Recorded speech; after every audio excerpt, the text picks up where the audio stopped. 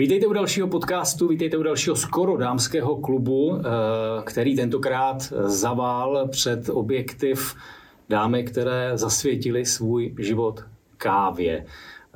Když koukáte na jejich věk, tak asi nemůžeme mluvit úplně o celém životě, ale věřím, že k tomu se dostaneme. Peťa a Barča, dámy, krásný den. Krásný den. Krásný den. Když jsem říkal, že jste zasvětili svůj život kávě, ve vašem věku už to tak vnímáte, že vy, které teď se věnujete, asi nejvíce věnujete kávě, dá se to říct, že jste zasvětili svůj život kávě? Za mě určitě jo.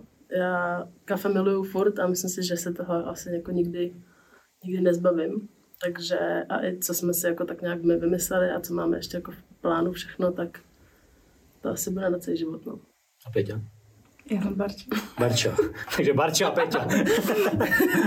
Tak my jsme pracovali ve Starbucksu, Peťa už ještě dřív než já, takže ta vlastně zasvětila život kávě ještě dřív. Ale myslím, že to máme tak podobně nastavený. I tím Starbucksem, i tím, že to kafe pijem, podle mě už docela od brzkého věku. Tak.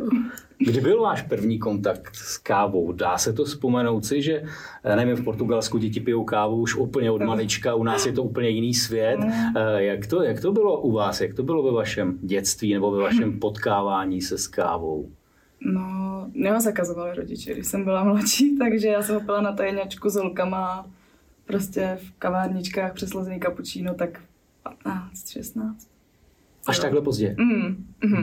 Já vlastně, než jsem začala pracovat ve Starbucksu, tak jsem kafe nepila skoro vůbec. Nějaký ty rozpustný, ale tak... A tak jaký byl váš teda názor předtím jako mladých holek na kafe? Byla to věc, která byla neznámá, byla patřila dospělým. Vnímali jste vůbec jakoby svět kafe? No, mně to přišlo, že to je pro dospělý, že rodiče se to dají prostě k televizi, jdou s holkama na kafe, dají si prostě na benzínce se táta vždycky dával kafe, že jo. A já jsem si dala prostě kolu, no. Teď už jste za oponou, už přeci jenom, už vám je 18, jo.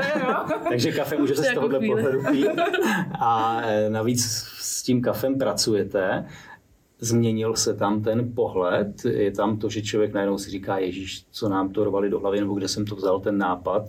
Máte úplně jiný pohled na tu kávu, nebo to pokračuje kontinuálně skoro dál stejně, že ta káva je pro děti nic moc a patří dospělým? Jako záleží. My tím, že jsme pracovali v tom Starbucksu, tak tam chodily prostě maminky, já nevím, s 3letýma dětma a dávali jim cucnout kafe, tak to je takový zvláštní, no. Nebo frappuccino, v tom je taky trochu kofeinu, že jo. Těžko říct, no, jako nevím. Já za mě asi jako ne úplně dospělým, jakože až prostě si říct, dobře, tak od 18 jako pojď jako pít kafe, ale asi ne úplně jako ve 12, ve 13, si myslím, že to je ještě jako zbytečně brzo. Protože pak tomu člověk propadne třeba jako my. A hnedka se zvykne. A hned je to jako, furt je to nějakým způsobem návyková věc, že?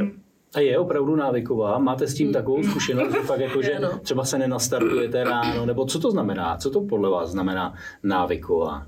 No, já teďka už nepiju toho kafe tolik jako dřív, že jsem ho fakt pila hnedka, když jsem vstala, prostě klidně v 5 ráno a teďka radši počkám aspoň hodinku, než si dám, ale potřebuju ho, no. Takový rituál, že jo? Já to mám spíš jako rituál, já to nemám úplně na to jako na nastartování, jako samozřejmě ten efekt to má, ale pro mě to je spíš to, že na to mám chuť. A je to přesně to nějaký jako, když jdeme někam jako na snídaní nebo to, tak kafe, vždycky. Takže to součást prostě nějakého už jako toho stylu. No a ovlivňuje vás to i v tom stylu, že dřív, když by člověk se nezajímal tolik o kávu, tak si dá nějakou čurifrndu a stačí mu to, jako že si dá kafe, a teďka, když už o tom něco ví, tak i ten rituál je i v tom, že si ho připravujete, nebo i v tom, z čeho si ho připravujete? Jak moc to člověka ovlivní to, že se motá kolem kávy, tak už si nevychutná obyčejnou kávu? To ovlivní, to je hodně. To, jako, to jak jsme myslím si, že i během těch let v tom Starbucksu, tak už se nám jako to nějak vyvinulo trošku ty chutě a už jako si dáme hodně záležet na tom. My ne až tak, že bychom se ho připravili, tak přece ještě furt nemáme moc jako kde, když samozřejmě, když jsme na akci, tak jo, ale hodně si vybíráme, kam půjdeme na kafe, když už jako jdeme na kafe. Podle toho, co tam je Podle Instagramu často. Jo, teď jsem chtěl říct, jak se to pozná, že jo? Má hezký Instagram. Aha. A vypadá přesně to, jako je už takový vzorec prostě toho, jak ten Instagram vypadá. Co Tak tam je za tam fotky, jestli je tam vyfocená jejich výběrovka, jestli tam jsou vyfoceny nějaký dortíky. Takže Prostředí, že jo, musí to být hezký. Když budeme apokalyptičtí a vypadnou všechny sítě a tak dále a nebudete se moc pojet na Instač, Tak pojedeme na Letnou nebo do Holešovic a tam vybereme první kavárnu. Aha. A je něco třeba, co by vás jako odradilo v tu chvíli, jako že na první dobrou stejně tak jako něco, co vás přiláká, na první dobrou, co vás odpudí, co víte, že tam asi to nebude úplně superový kafe? No, už asi nepříjemný barista u vstupu. To asi už bych se otočila a šla. A při tom pohledu asi já si myslím, že my si vybíráme obě dvě takové kavárny, které jsou jako hodně jednoduchý, hodně jako prostorný. Jo, minimalistický zeleň. Takže už to je, že tam prostě většinou to je známka toho, že ta kavárna je jako super. A hlavně většinou tady v těch kavárnách bývá dost plno. No, když jsou malí, tak tam většinou bývá plno, to je jasný. To není takový problém. Takže ale většinou podle lidí, no. A není to třeba jenom věc vkusu? Jo, určitě. Tak jako nechci říkat, že starší generace, jo, ale většinou to také je, že starší generace nepotřebuje výběrovku třeba. Stačí jim jako jít se tady do cukrárny na dortík. A stane se někdy, že byste si náhodou dali kafe někde, kde byste si ho normálně podle těch svých vzorců, o kterých jsme mluvili, nedali a najednou to kafe vám zachutná? Ne. Většinou ne. My se většinou nedáme totiž, my se dáme spíš jako lemčů nebo když už něco jiného. Když už jsme někde, kde si říkáme, že to asi úplně nebude dobrý, tak než si to kazit, tak se dáme sladký a limonádu. A je nějaký kafe, když byste si museli dát kávu, který byste si nedali? Nějaký z těch dostupných a běžných, tak to, co byste jako určitě jako nepozřeli? Tak já teď byla v Itálii, tam jsem ho pila a nebylo to špatný. Protože to je podle mě italský a ta naše verze třeba Ili, česká, je hrozná. Co to znamená? No je to prostě hořký, já nevím, já to nevím jako popsat, no. Ale zase to asi jako... Ale zase přesně někomu chutná to hořký, který nám ne. Takže těžko říct. A v té Itálii bylo dobrý. A je to výrobou a zkoušeli jste to tam jako, to je možná právě ta chyba, že člověk jde a dělá kafe, tak v Itálii kouká na kafe místo, aby koukal na krásy. Zjišťujete tam třeba, proč to tak je a jak to dělá a zkoušíte si jim koukat po prsty? Možná mají kvalitní kávovar, si myslím. Tam vlastně v jakýkoliv malý kavárničce a na benzínce měli obrovský trojpákový kávovary. A tady, jestli to Ili dělají z nějakého jako jednotlačítkového, tak chápu, že to neudělá dobrý kafe. No. Takže mohl by to být jeden z těch znaků, to, že čím větší kávovar, čím víc pák, tím bude lepší kafe. Jo, mohl. Ale taky to tak není vždycky. Máme taky dvoupákové a je super. Ale taky to jako, že občas jsem narazila na to, že mají někde kvalitně vypadající jako kávovar a je to dobrá značka a všechno a to kafe z toho stejně jako není dobrý. Pojďme k vám. Vy jste asi dělali nějakou školu, vyběhli jste do života, do toho jste dělali nějakou brigádu u nějakého řetězce, kde jste se naučili s kávou pracovat. A kde byl ten zlom, který vás prnknul na to, abyste se sami, nebo snažili se sami postavit na vlastní nohy právě v oblasti kávy? Kde bylo, jestli se dá zazpomínat, přímo na nějaký to jako lupnutí, taková ta jiskra v motoru, kde to všechno začalo, dá se to dohledat zpátky? Kde jste se poznali? Přímo v tom řetězci asi zřejmě. My jsme spolupracovali 3 roky. Jo. Peťa byla nade mnou vždycky. Pak už o víc vejš. No, a vlastně 2020? Jo, 2020. A tak nějak jsme si říkali, že tak nějak jsme se bavili prostě v práci různě a říkali jsme si, že bychom chtěli dělat svatby, koordinaci svadeb. A pak nás vlastně trklo, že to je vlastně docela obsáhlá věc a že vlastně nejsme asi až tak kreativní na všechny ty kytky a všechny tady tu výzdobu a tohle. No a pak nás tak nějak trklo, že vlastně bychom mohli vařit kafe na těch svatbách. Že to moc není, to moc takových stánků s kafem, teď už asi je to zase něco jiného, ale moc takových stánků v té době nebylo. Věděli jsme asi o jedné značce, která jezdí jako takhle na svatby.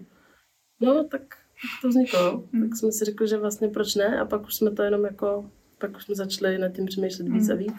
Jak byl covid, tak jsme měli dost času a mohli jsme se tomu věnovat, takže jsme řešili právě, kde si nechat udělat stůl, kde koupit kávovar, jaký kafe budeme odbírat a tak dále, už jsme to jenom jako Takže bylo to, že jste nejdřív to řešili a povídali si o tom a pak jste si udělali nějaký rozpočet nebo něco, protože to asi není zadarmo, že jako když si dvě holky baristky řeknou, že tak nějak se k tomu musí doběhat a ještě navíc jste dvě, to znamená, tak jasně, že Peťa je šéfová, tak asi předpokládám, tam to vždycky velelo, ale přeci jenom musíte domluvit, že jo?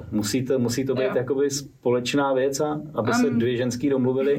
U kávy asi ano, ale jinak jako v biznesu to není úplně běžná záležitost. No, ale my máme podle mě všechno jako dost podobně nastavené, že jsme to řešili od začátku a vždycky jsme se jako shodli. Říkám, tak tohle je ono, to je hezký. A Peťa přesně přišla s něčím, já jsem jí to odsouhlasila. Že jsme toho jako neměli moc jako rozporu ani. Asi potom je zatím žádný. Asi žádný velký. Nic jako zásadního, že jsme si vždycky shodneme. No. Pak nakonec dojdeme k tomu, co stejně se líbí obou, takže bylo docela jednoduchý. A díky tomu, že máme stejný vkus asi na spoustu věcí. Takže. A tak jste začali šetřit, nebo jste si půjčili, nebo jak to fungovalo? Půjčili. My jsme to spočítali a došlo nám, že na to mít nebudeme. Že na to si šetřit asi. No, takže jsme tu částku viděli 2 a půjčili jsme si každá zvlášť. A tak to je taky ale trošičku jako risk. Půjčit si na něco, co nevíte, jak bude šlapat. Nebo už jste měli klientelu nějakou? Ne, ale my jsme si řekli, že to není zase takový množství, aby se to nedalo pak ten kávovar prodat, nebo cokoliv, že o to můžeme přijít prostě. Že to není kavárna, do kterých se dají 4 miliony, že jo. Jak na to reagovalo vaše okolí? Nevím, přítel, manželé, rodiče, tím nenápadně se dostávám jestli jsme zadaný. záležitostem samozřejmě, ale přesto to okolí je často tím prvkem, který nás dokáže vyhlodat do takové míry, že se na to vybodneme a nejdeme dál a rozmyslíme si to, co jsme předtím si mysleli, jak je úplně jasný. Jak se s tímhle pracovalo, jak oni na vás koukali a co vám říkali? Mě vlastně to nikdo, komu jsem to řekla, tak mi to asi nikdo jako nerozmluval nikdy. Ani neměl nic vlastně žádný jako námitky. Možná díky tomu, že ta investice do toho není tak velká. Že možná, kdybychom si jako hned začali s kavárnou, tak to už je přece jenom jako mnohem víc peněz. Tak v tu chvíli asi si myslím, že by nám to rozmluvilo víc lidí. Ale v tohle, tak pro nás to bylo takový jako... No my jsme se hlavně nikoho neptali, jako, že nemůžeme prostě... Přesně, já jsem to řekla doma, všichni byli jako to takový super nápad a hlavně mi přišlo, že si mysleli, že to uděláme třeba za 5 let. My jsme přišli potom a tak dobrý, tak do toho asi jdete, no, tak jo. A jako všichni nás vlastně podpořili ve všem. Jako, kdo chtěl, tak pomohl, přesně kdo mohl, tak zařídil s náma něco. Dělali byste něco jinak, kdybyste mohli začínat teď, než předtím, nebo myslíte si, že to bylo všechno v pohodě tak, jak to bylo a tak to mělo být? No ono s tím covidem nebylo moc jako možností, jak to dělat jinak, že jak byly zavřený ty okresy a všechno, tak to bylo všechno takový punkový. Ale ono možná to pomůže k tomu, aby něco se pokazí, přijde něco novýho, takže asi ne. Protože jsme si koupili mlýnek, na první akci přestal fungovat, ale na bázi toho jsme dostali lepší, takže, a ten bychom si na poprvé nekoupili sami. Googlili jste, nebo jak jste získávali ten první směr, co si pořídit, který stroj si pořídit, protože když se na to půjčíte, a asi to nebylo úplně málo, každá zvlášť si na to půjčíte a dáváte z toho jeden balík, tak nějaká ta zodpovědnost, jako že koupíme si něco, co bude opravdu top a na to vlastně nemáme, tak musíme o něco slevit. Jak se s tímhle v reálu pracuje? No, my jsme hodně googlili, no. Hodně. A vlastně jsme šli jako s tou cenou toho kávaru třeba, tak jsme šli jako níž, protože to je kávar, který my vlastně furt stěhujeme. Teď už třeba víme, že když asi budeme zařizovat kavárnu jednou, tak že tam už ta investice do toho kávaru může být vlastně mnohem větší, protože ten kávar stojí na místě a jako je to všechno v klidu, ale jsme na to byli upozorňovaní, že vlastně, když ho budeme furt stěhovat z auta do auta, furt jako někde, takže se nevyplatí si kupovat úplně jako ten nejdražší a to. Hlavně musel být lehkej, aby jsme ho nesli. Takže tam jako spoustu těch kritérií. A vyšla nám přesně tady ten jeden. Skoro jediný. Že buď to nebylo tak kvalitní, nebo už to bylo moc drahý, nebo to bylo moc těžký. Nebo tam bylo málo těch hlav. Zase hodně těch trysek, zbytečných jako věcí, takže nám vyšlo tenhle prostě. Začínáte tomu rozumět těm přístrojům po době, kdy to užíváte? Peťa. Opravujete to, nebo... No Peťa technik. Jo, já jsem tak, to jako sice jo, ale ještě jsme nemuseli zatím řešit žádný jako tady základní, žádný servis. Takže zatím to všechno jako funguje tak, jak má. Ale já jsem technický. Já tomu nerozumím. Vždycky jako zapojuju a všechno. Takže Barča je stěhovák a teď... No, Barča je řidič hlavně, takže... Jak to vypadá, když vy někam vyrážíte, máte seznam věcí, abyste něco nezapomněli, nebo jak to funguje, jak to máte naladěný, aby Ježíšmarja po 300 kilometrech nezjistili jste, že vám chybí nějaký mlecí kámen nebo něco. Jo, to na začátku jsme spíš tak zjišťovali, že jsme někam přijeli a tak šroubovák, takže příště šroubovák, jasný. Takže jsme to tak skládali na těch prvních akcích a teďka už máme bedničku, kde máme všechno to, co musíme mít a tu máme v autě celou dobu. Jo, takže vlastně jako my to nemůžeme ztratit. Protože v tom autě a my to prostě vezíme všude. Ale na začátku jsme prostě neměli třeba nůžky. Takovýhle jako věci, které nám nedošly, že vlastně potřebujeme nůžky. Aby jsme otevřeli mlíko. Toho člověka to napadne až přesně na a na to jsme byli taky upozorňovaní. Jo, že se to stane přesně takhle. Jo. Takže 2-3 akce a už vlastně od té doby máme bednu a to jako vozíme všude. Jo. A jste závislí na elektrice tím pádem. To musí být, nemáte žádný agregát nebo líčího nebo litovou tyč. Ne, máme buben. Dlouhej. To je jediný, co máme, no. No. Takže na elektrice a na vodě. A vodu, musíme mít barely na vodu vždycky. Nejste trochu na těch svatbách jako škodná, když je svatba a ta svatba je většinou v hospodě v nějakém penzionu a kde tu kafe vařej a najednou tam přijedou nějaký 2 cácory z Prahy a snaží se tam nabízet kafe. No, my do penzionu nejezdíme. My zatím vlastně teď mi to došlo, že my jsme nebyli. Oni by nás tam asi nechtěli, si myslím. A nebo by, nevím, asi by nás tam nechtěli, si myslím. A nikdo nás neoslovil ani žádný pár, který by měl svatbu v penzionu, takže... Nebo takhle na nějakém místě, kde se jako taky dělá to kafe, tak to většinou oni... Buď to ty místa ani vlastně jako nedovolejí vůbec, oni jako ze svý jako podstaty, anebo nás neoslovil žádný jako pár, který by nás na té svatbě chtěl, protože přesně vědí, že tam je to kafe od toho místa třeba. Byli přece loni, že jo? Jednou. A tam vlastně jsme stáli venku, kávovar byl uvnitř a k nám se přišlo jako málo lidí. Takže někdy to prostě těžký ten prorazit. No to bylo jednou a už tam nepojedem. No a teď co tím jezdíme na místa, kde vlastně to kafe vůbec jako nemají. Že jsme tam jenom na té svatbě. A nebo tam uvnitř mini kávovar a ty lidi stejně chtějí to dobrý kafe, takže se jdou k nám. A pijou lidi, jaký je trend i na těch svatbách? Já jsem pořád nějaký pocit, že si člověk dá jednu kávu a to asi by vás moc nevytrhlo, není to nic moc zajímavého stěhovat se z bodu A do bodu B a teď přenášet těžký stroj a všechno zapojovat, čistit, rozehřívat a nakonec tam udělat 10 káv. Pijou lidé kávu? Už je povědomí o kávě větší? Je to tak, že si lidé nechají poradit s kávou? Ono hodně záleží. Vždycky, když si domluváme schůzku s těma vlastně snoubencema, který se nás na tu svatbu chtějí objednat, tak hodně řešíme s nima, jestli oni vědí, že ta jejich skupina těch lidí, co oni mají jako hosty, tak jestli budou jako to kafe pít. A většinou se nás objednají přesně ty, který vědí, že ty lidi, který oni mají na té svatbě, takže to ocení. Takže pak to kafe tam pijou, tady ty lidi. A nebo jich přesně jeden člověk vypije 8, ale nikdo nepřijde vůbec. Že se dá přesně klidně vevnitř, to je jejich kafe, ale k nám už nikdo dorazí.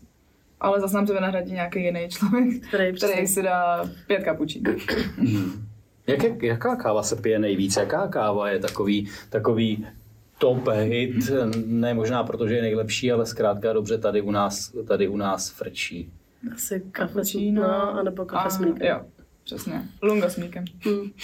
Takže takový ty mixy. Takový větší espresso. Který moc nejsou kafe vlastně. Jo. Oni moc nevědějí tady ty lidi, co se dávají. Ještě jako větší espresso a pak jsou zmatený, protože ty kelímek neladí tomu, co chtějí. Ale nikdo neodcházel, že by jako byl zklamaný z toho, co dostal. No. Ne, tak my tam vždycky na těch svatbách, právě to je jako prostor na to si to přesně jako nám řeknou svoji představu.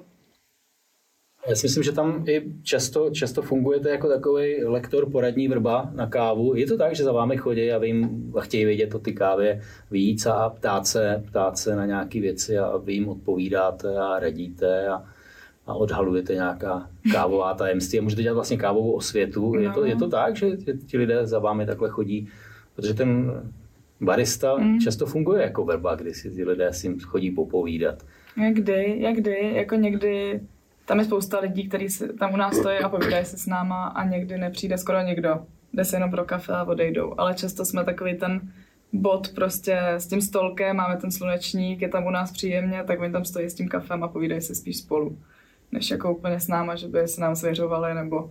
Ale ptají se přesně, jaký máme kafe, jak funguje kávovár, to mě většinou zajímá pak později, už si dají pár vín nebo piv, tak... Jsou to jenom svatby, na které jezdíte, nebo ještě nějaké akce? Já si úplně nedokážu představit, kam všude se s kávou dá vyrazit. Všude, loni jsme byli na hasičském, to byla hasičský nějaký slavnost. A jinak street food festivaly. Teďka, na konferenci jsme byli. Vlastně. Na konferenci, to je fajn, tam lidi potřebují dobrý kafe. No, rozsvícení vánočního stromečku. Takže máte i takový venkovní zimní akce. Jo, loni jsme byli taky na nějaký, jak se to jmenovalo? Putování po vánoční hvězdě, nějaký pro děti to bylo, tak to bylo taky dobrý pro rodiče. A příští týden máme festival v Plzni, který je taky dětský, ale rodiče potřebují kafe, takže... Ale děláte jenom kávu, neděláte nějaký punče, když říkáte vánoční věci, že byste tam dělali svařený rum a tak? Ne. Ale třeba kafe s rumem. Nebo s vaječňákem jsme dělali v zimě. Jo. Se šláčkou, tak aspoň je to takový. Takže občas zaimprovizujete, rozšiřujete jakoby ty možnosti. Teďka děláme s ginem. Espresso tonic a do toho ještě gin. Tak to je dobrý. Petě říkala o té kavárně, je to tak, že přeci jenom je to ten romantický sen, mít vlastní kavárničku vymazlenou, takovou tu čokoládu, kde to bude úplně super a lidé se tam budou seznamovat a rozcházet. Seznamovat.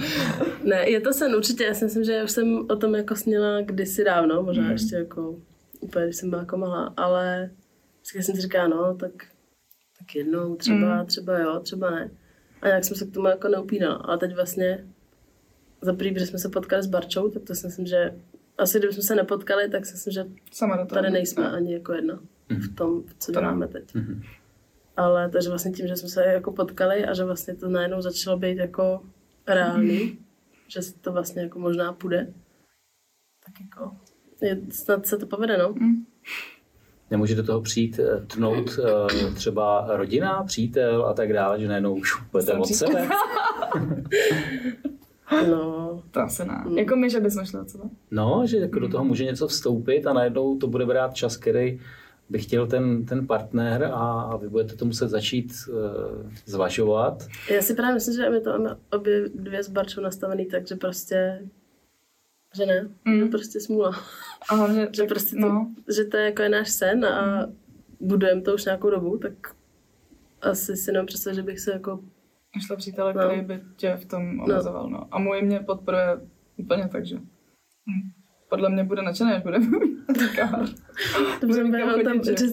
Takže asi ne, jako určitě ne. Není co. Váš život se rozprostírá Praha a rozstřelujete všude možně, nebo je vám to v podstatě jedno, když jste na kolečkách, zatím teda dokud nemáte kavárnu? Je nám to jedno. Jako zatím jsme jeli vždycky kamkoliv. Teďka pojedeme vlastně v lednu třeba do Ostravy, tak to je docela daleko, ale teďka na začátku prostě nám to za to stojí stejně. Takže všude. Říká Bára Ženková a Péťa Rubešová, baristky, které se rozhodly, že budou stát na vlastních nohách. Tolik skoro dámský klub. Díky. Děkujem.